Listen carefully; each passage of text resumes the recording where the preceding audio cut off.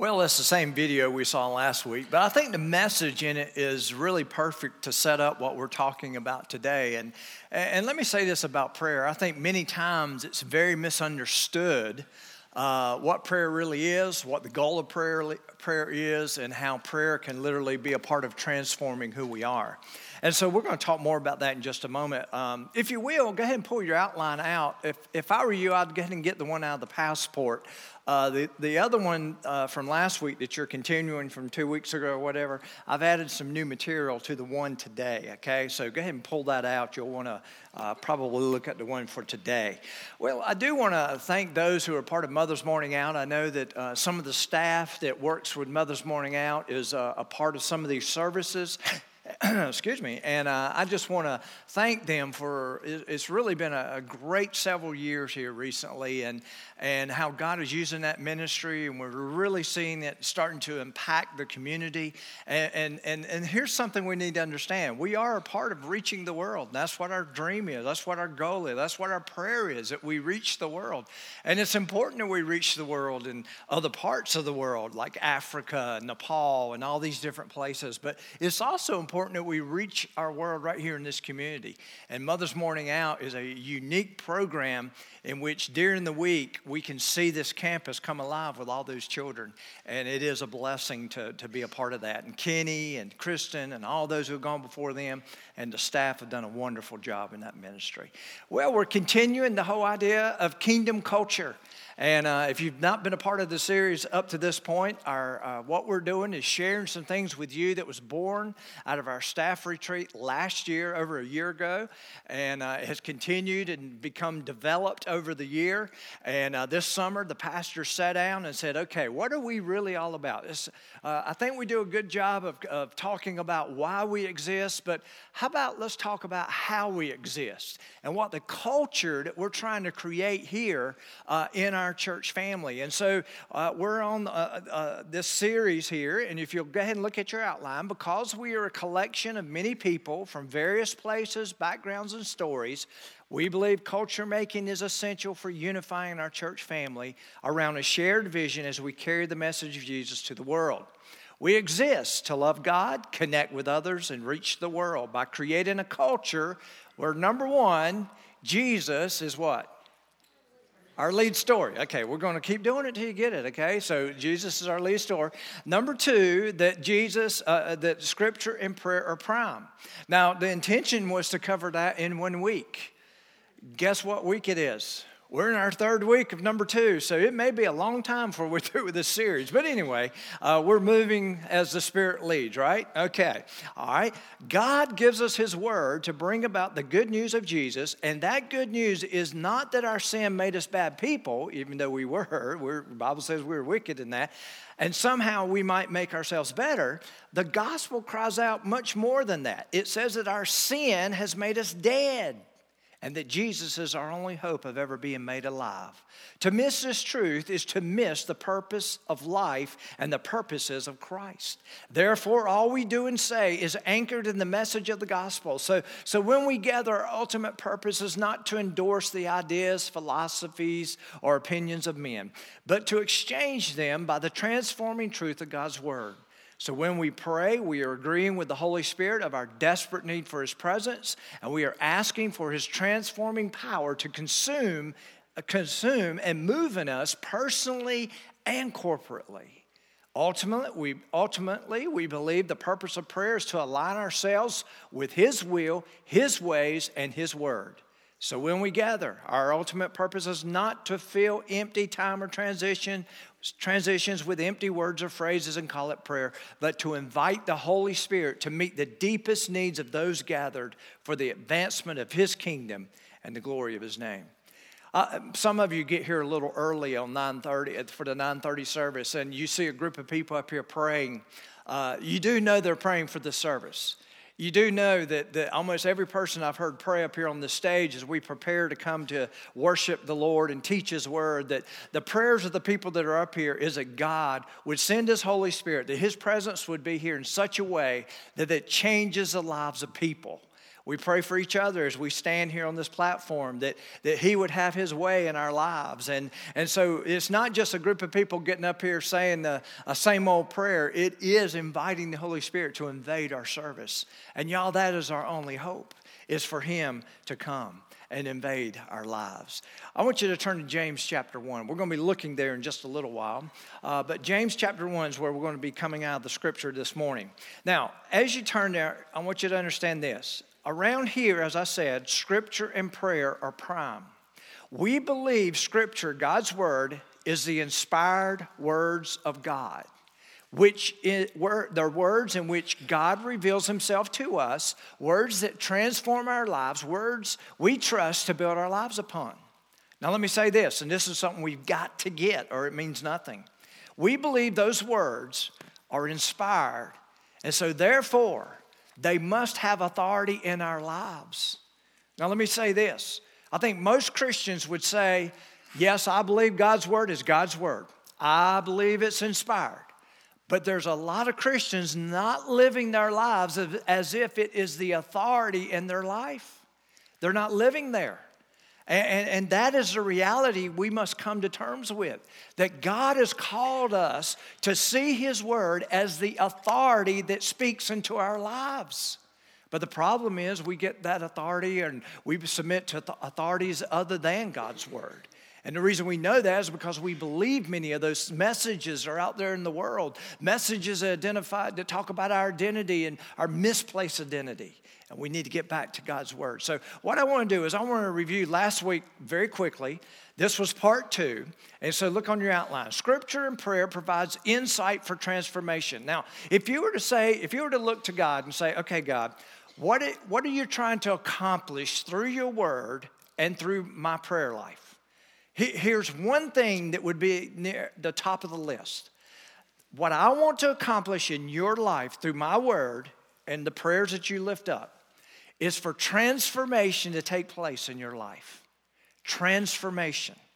Not beautiful words, not just learning God's Word to have an awareness of the stories. It's much more than that. And many professing Christians have no idea really what transformation is all about, what God is attempting to do in their life through His Word, what He's attempting to do in their life through prayer, and what prayer should look like. And so it's misplaced.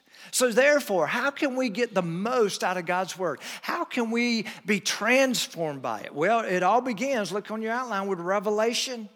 Us being aware that God's Word is literally God revealing Himself to us. So what is He revealing? And this is important. He's revealing His plans. He's revealing His expectations. But more importantly, He's revealing Himself, His own nature. And why is that important? Because He wants us to take on the likeness of His nature. The likeness of His nature. Now, so how does this come about? Well, revelation comes to us primarily 2 ways. We looked at this last week. There's general revelation. We see that through nature and even in our conscience. If you want to read more about that, look to Romans chapter 1. But then God comes to us also through what we call specific revelation, through prayer and God's Word. And that's primarily what we're talking about today. And we can see what God's intended Word is to do in our lives as you read Psalms 119. You see a clear message of that. But not only do we have revelation, God revealing Himself to us, we have something called interpretation, determining the intended meaning of God's Word. Now, here's why this is sometimes a challenge. When God's Word was originally written, the Old Testament, it was written in Hebrew. And so therefore, I have friends and people that study Hebrew who help me to understand really a lot of the intended meaning of the writers. But there's something we need to understand. Interpretation is needed because guess what? The original language of the Bible is not in English. You go in the Old Testament, you go from Hebrew to English. And with that, it sometimes takes another layer of study to understand the fullness of God's Word. But then you come to the New Testament, and you've got primarily the Greek language. And when you move from the Greek language to the English language or the Aramaic to the English language, guess what? Sometimes if you're not careful, it's possible not to interpret things correctly. Everything from what's being read there to how the verbs are being used. And by the way, when you start looking at the Greek language and you look at verb tenses and all that, it is on what I would say on a grander scale than even the English language. And sometimes there's intended meaning there that we lose sight of because we don't understand what the verbs are really trying to say. And so therefore, if we are to be serious about being a student of God's Word, it's not just from us looking at His Word and saying, okay, I'm looking at it. God, I believe this is your inspired Word. This is what you're trying to reveal to my heart, reveal to us as a people. But not only that, God, I want to carry this stuff. I want to uncover. I want you to lead your Holy Spirit as He leads me in understanding your Word correctly. And it's so important, and that's the reason we need teachers. That's the reason your Connect leaders are so important. That's the reason the pastors that stand in front of you on Sunday morning are so important. They provide insight into this idea of interpretation. Now, let me read 1 Thessalonians chapter 2. Look at what it says here on the screen. For this reason, we also thank God without ceasing. Paul's telling the church at Thessalonica. We thank God without ceasing because when you received the word of God, which you heard from us, you welcomed it not as the word of men, but as it is in truth, the word of God. The word of God, which also effectively works in you who believe. God reveals himself to you through his word today. The question about what happens here on Sunday mornings or when you have your daily reading or whenever you read God's word is, it's not a matter of if you read it. The greater weight of it all is, are you receiving it? Are you receiving it into your life? Did you know that when you sit down today for lunch, you're going to be receiving something into you? You're going to receive the word, the food that's sitting there. And you're going to receive it, okay? And it's going to go through a process in your life. I mean, in your body, in your life too, especially if you eat too much of it. But anyway, but you're going to welcome it in, and there's a process that's going to take shape. I won't get into the process because it can get pretty graphic. But anyway, the same is true with God's word. And the reason we can say and put it that way is because there's analogies made of just as the intake of food comes into us, also the intake of God's word is very similar. Matter of fact, there's occasions in Scripture where certain individuals were commanded to eat the word of God. And there's a picture there that we receive it. It becomes a part of the process of what God is doing in our lives. And this is an intent of what is being said here. So here's the idea. We go from revelation to interpretation, number 3, to illumination. The Holy Spirit's work of bringing light to one's heart. Now, how does he do that? Well, there's 2 ways that God primarily speaks to us. There's number 1, logos, and we looked at this last week, and that's the written word of God. I have no doubt that if I come to God's word, and I study it, and I put myself in it, and I say, God, teach me, show me. He's going to come through with his word. He does. He just does. And it enlightens us. That's illumination. But then there's something called rhema, which is a very interesting idea of how God's word works. It's the spoken word of God. Now, here it is. So then, faith comes by hearing, and hearing by the word of God. Now, what does this mean? Logos, I believe, is the whole idea of prayerfully reading God's word. Do you know what it means to prayerfully read God's word? And we'll talk more about this in just a moment. It's when I come to God's word and I say, God, this is your word. This is what you revealed to me. This is what you revealed to man. I want to properly see the interpretation of your heart, and I want to allow it to awaken me and illuminate me, to bring light to who I am and what needs to happen in my life, okay? That is what you would call prayerfully reading God's word. But then there's a second thing, and it's that rhema. It's the spoken. It's prayerfully listening to God in prayer. Now, I have had people tell me, and I shared this with you last week, that they have heard God's voice. That has never happened in my life. Okay, some of you are saying, well, are you sure you called? Well, I'm just going to tell you, sometimes God, how many of you have noticed that God speaks even sometimes louder than a voice that you hear? Have you ever sensed that in your heart? I definitely have sensed that part of it. So I'm not here to say, no, you didn't hear from God's word verbally or vocally. I don't know what to think. That very well could happen because I read about that type of stuff in the Old Testament. But I am here to tell you, when it comes to your prayer life, the whole idea is for God to speak to your heart. Now, what's wrong with our prayer lives many times? We do all the talking. We do all the talking. And we don't allow him to speak to our hearts. Now, Scripture or God's Word, listen, means nothing to us unless we receive it or welcome it. But then we must see it in the context of our lives so it can work effectively in us. For God's Word to work effectively in us, there's a final step to this whole process, okay? And this is where we're picking up today. And it's the whole idea of application. Determining the relevance of God's Word and then actively responding to it. Many Christians never get here. Let me tell you what happens to many people that show up on Sunday mornings across America and the churches across America. Here's what happens. They come and they're convinced, okay, Pastor, you convinced me. This is the Word of God. Okay, I trust that you correctly interpreted the Word of God for me here today. You've brought the Word, you've fed me the Word. I can tell you that the Holy Spirit spoke to me, and I heard 2 people came to me today and talked to me about how God spoke to them just last week through the Word, okay? There's nothing more gratifying to a teacher than to hear that God is using them in that capacity, okay? And I'll tell you this, I'm not smart enough to know what your individual needs are out there. I'm not. But it is amazing what God does with His Word when you proclaim His Word, when you teach His Word. It's amazing what happens out there where you are. And the reason I know that is because I do. I get people to come up to me the next week or during the week or send me an email. I just want to tell you how God used that Word. And sometimes I'm amazed at how God uses the Word because I don't remember saying any of that. But you know what it is? It's the Holy Spirit saying, I know the desperate need of this person's life. And if you'll get up there and you'll proclaim the Word, I'll take over and do a work in their life. Let me tell you something very dangerous about this process we're talking about. I can come up here and I can teach the Word. I can come up here and correctly divide the Word, which is interpretation, what I believe is interpretation.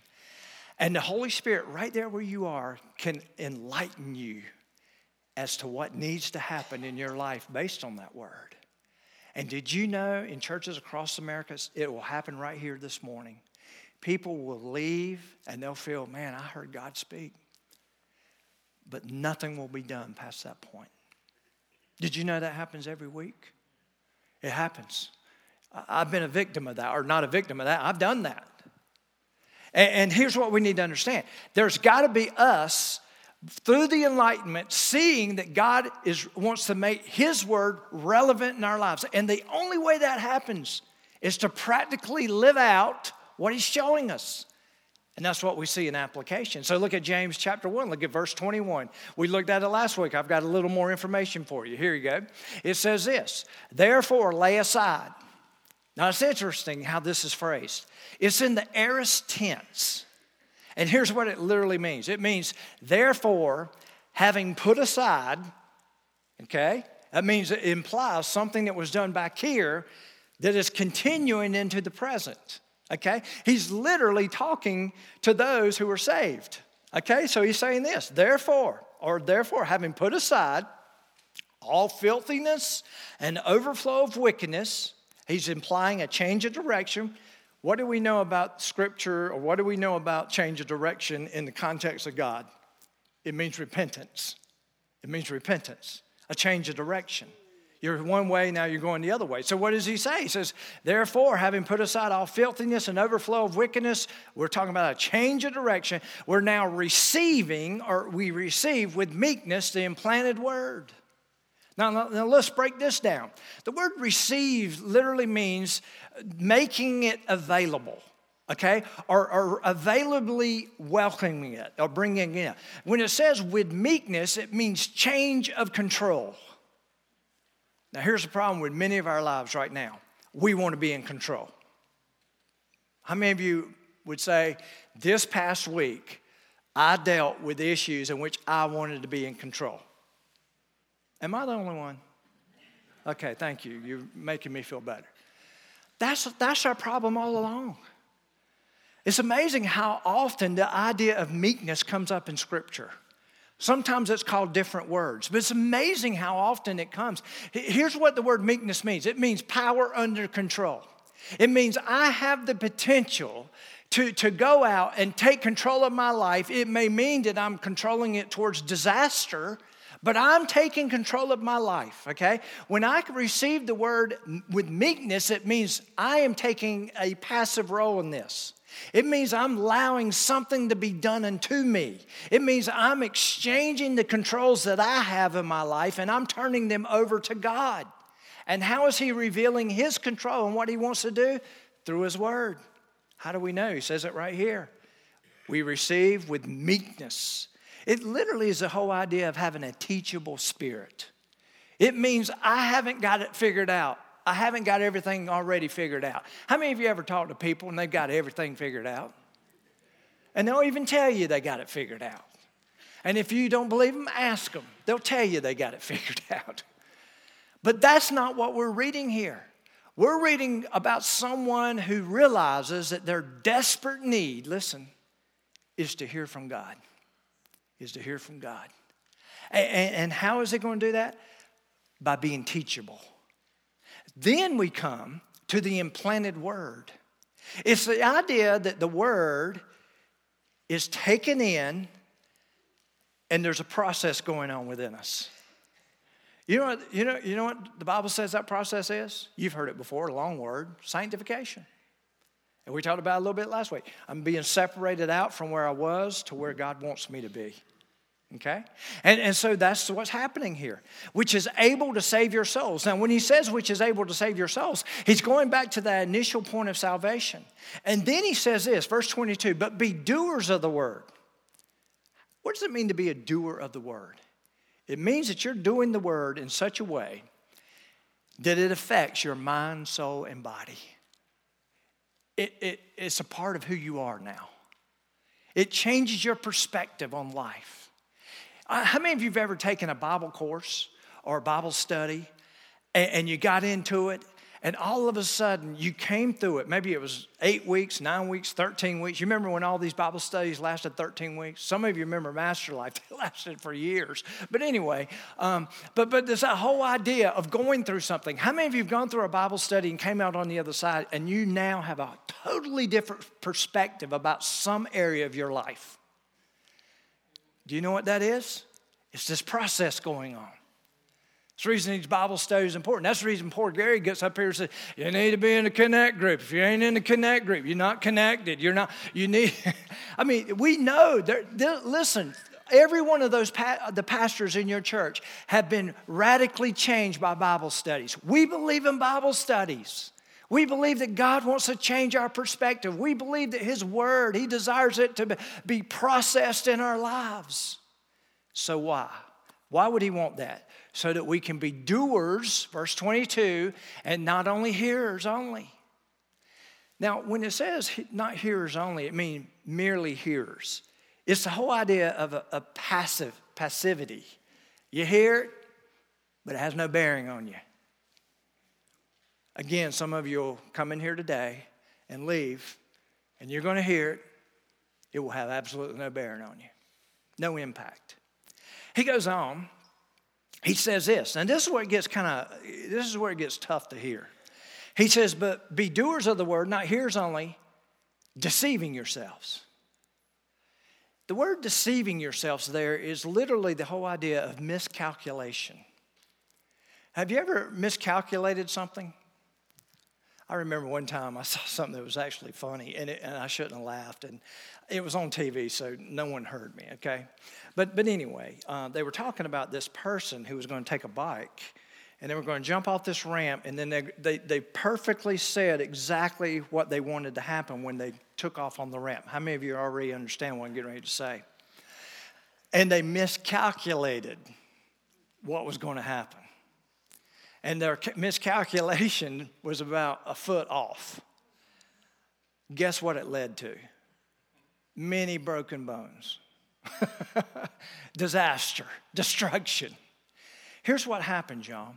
There's a part of us in which maybe it's because we're born in the South. Maybe we had a grandmother in which God's word was dear to her.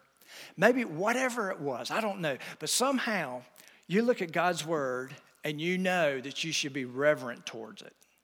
Okay? You know you don't mess with this book. How many of you know people like that? They don't live what is anything close to a Christian life or the life God intends them to live. But boy, there's a reverence for this. I know a lot of people that way.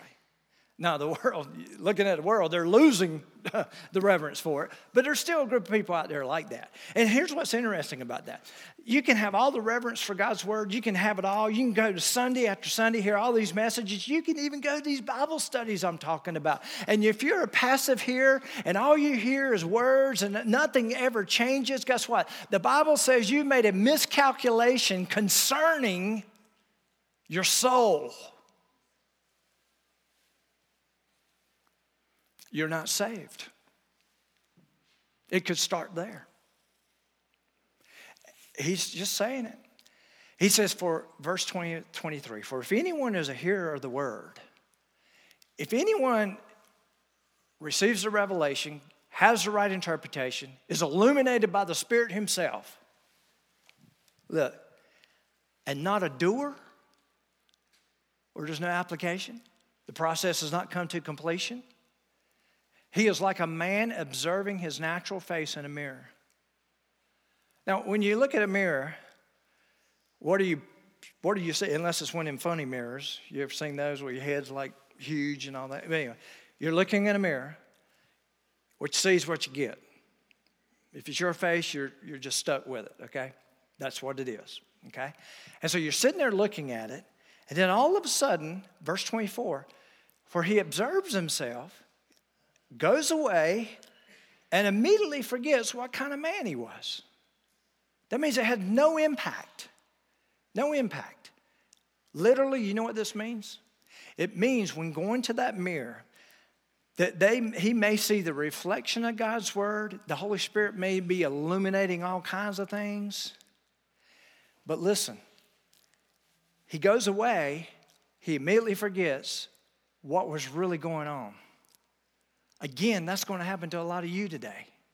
You're going to leave here and this word won't have any impact. You won't be challenged anymore necessarily to live for Christ the way he calls you to live, to see application come to your life.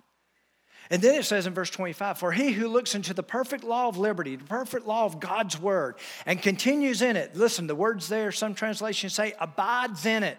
It's really the idea, experiences it. And experiences it, he is not a forgetful hearer. That means there's an impact in the hearing.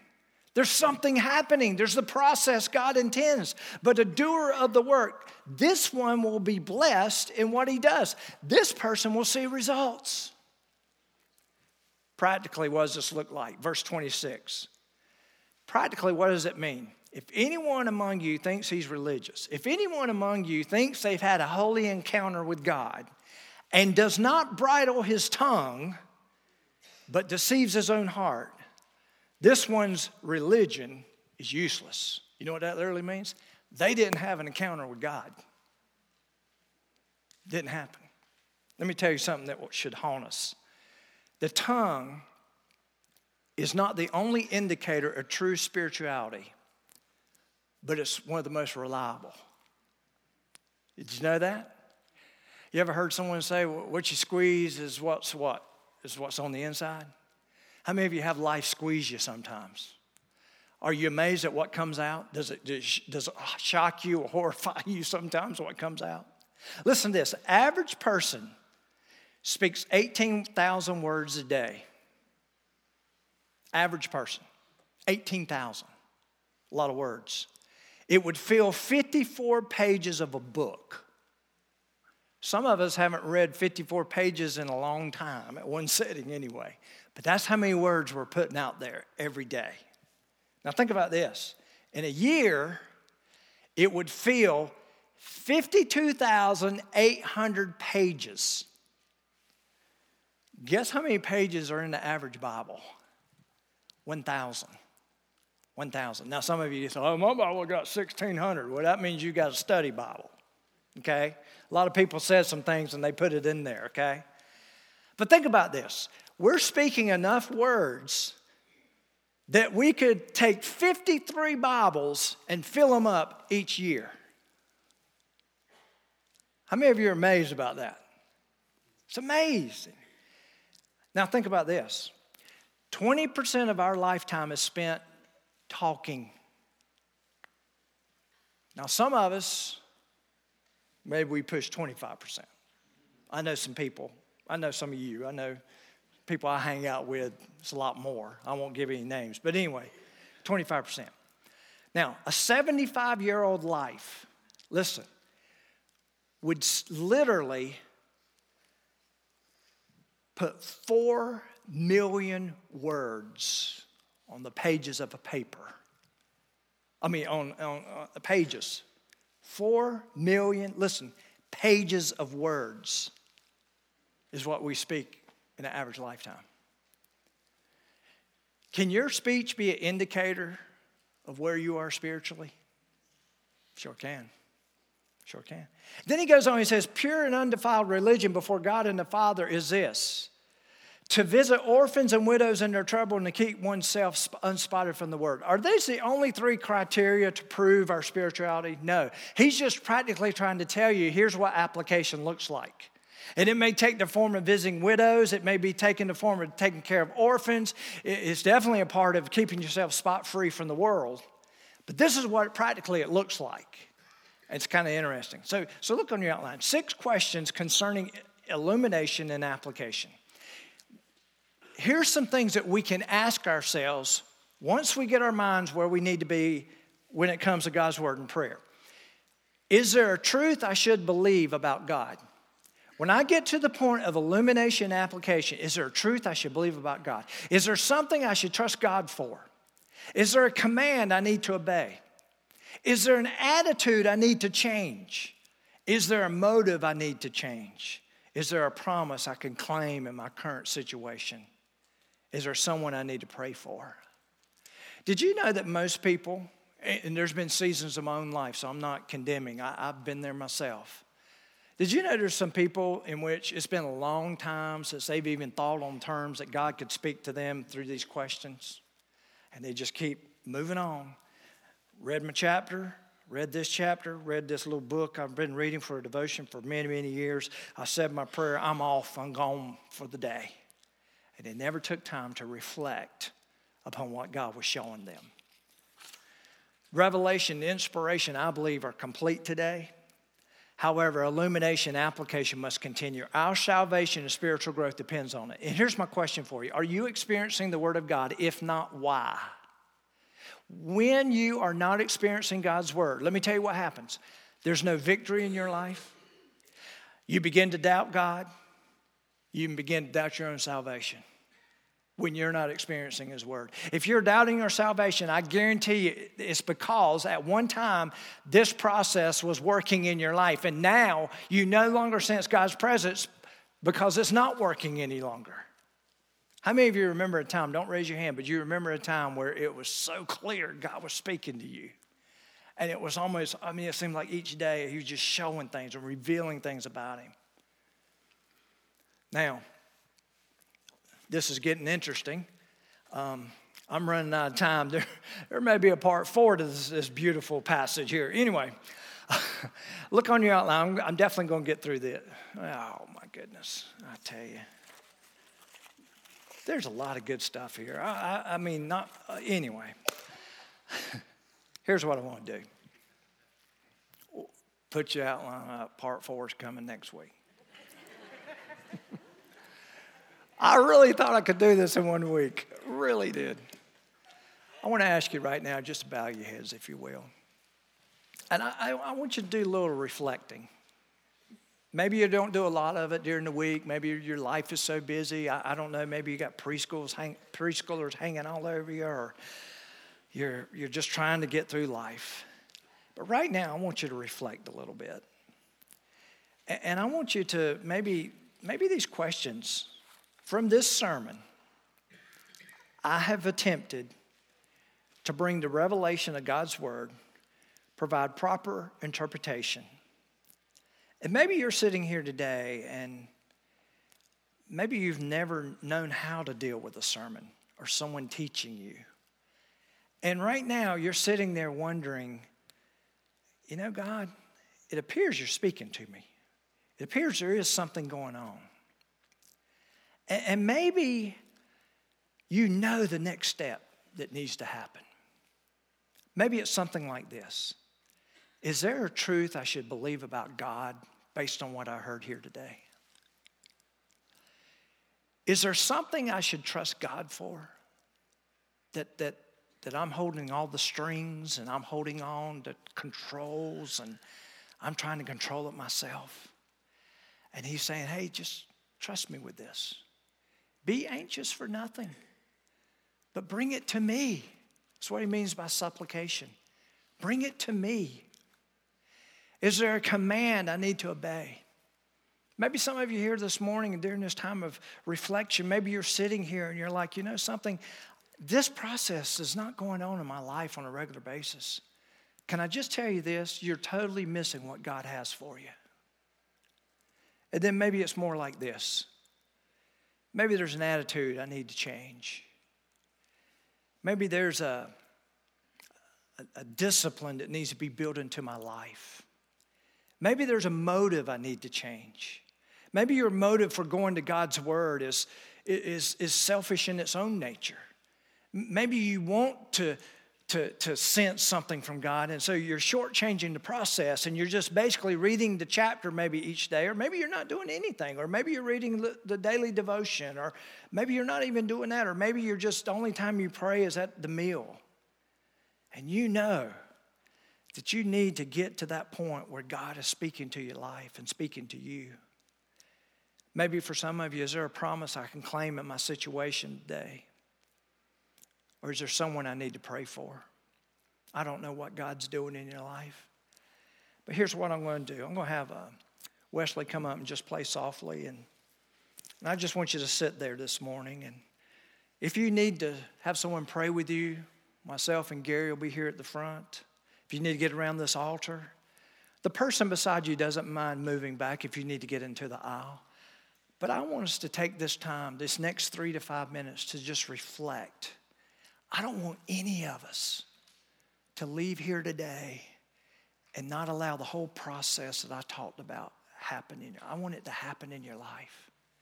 I want you to come out of this service and say, you know something, God, I want you to work. I'm tired of playing the game of going to church and pretending like everything's okay and keeping up appearances. I want a genuine work of you going on in my life. So as he plays softly, as you're there reflecting, if you need someone to pray with you, you need to get around this altar, we're going to invite you to come in these next 3 to 5 minutes. Would you do that?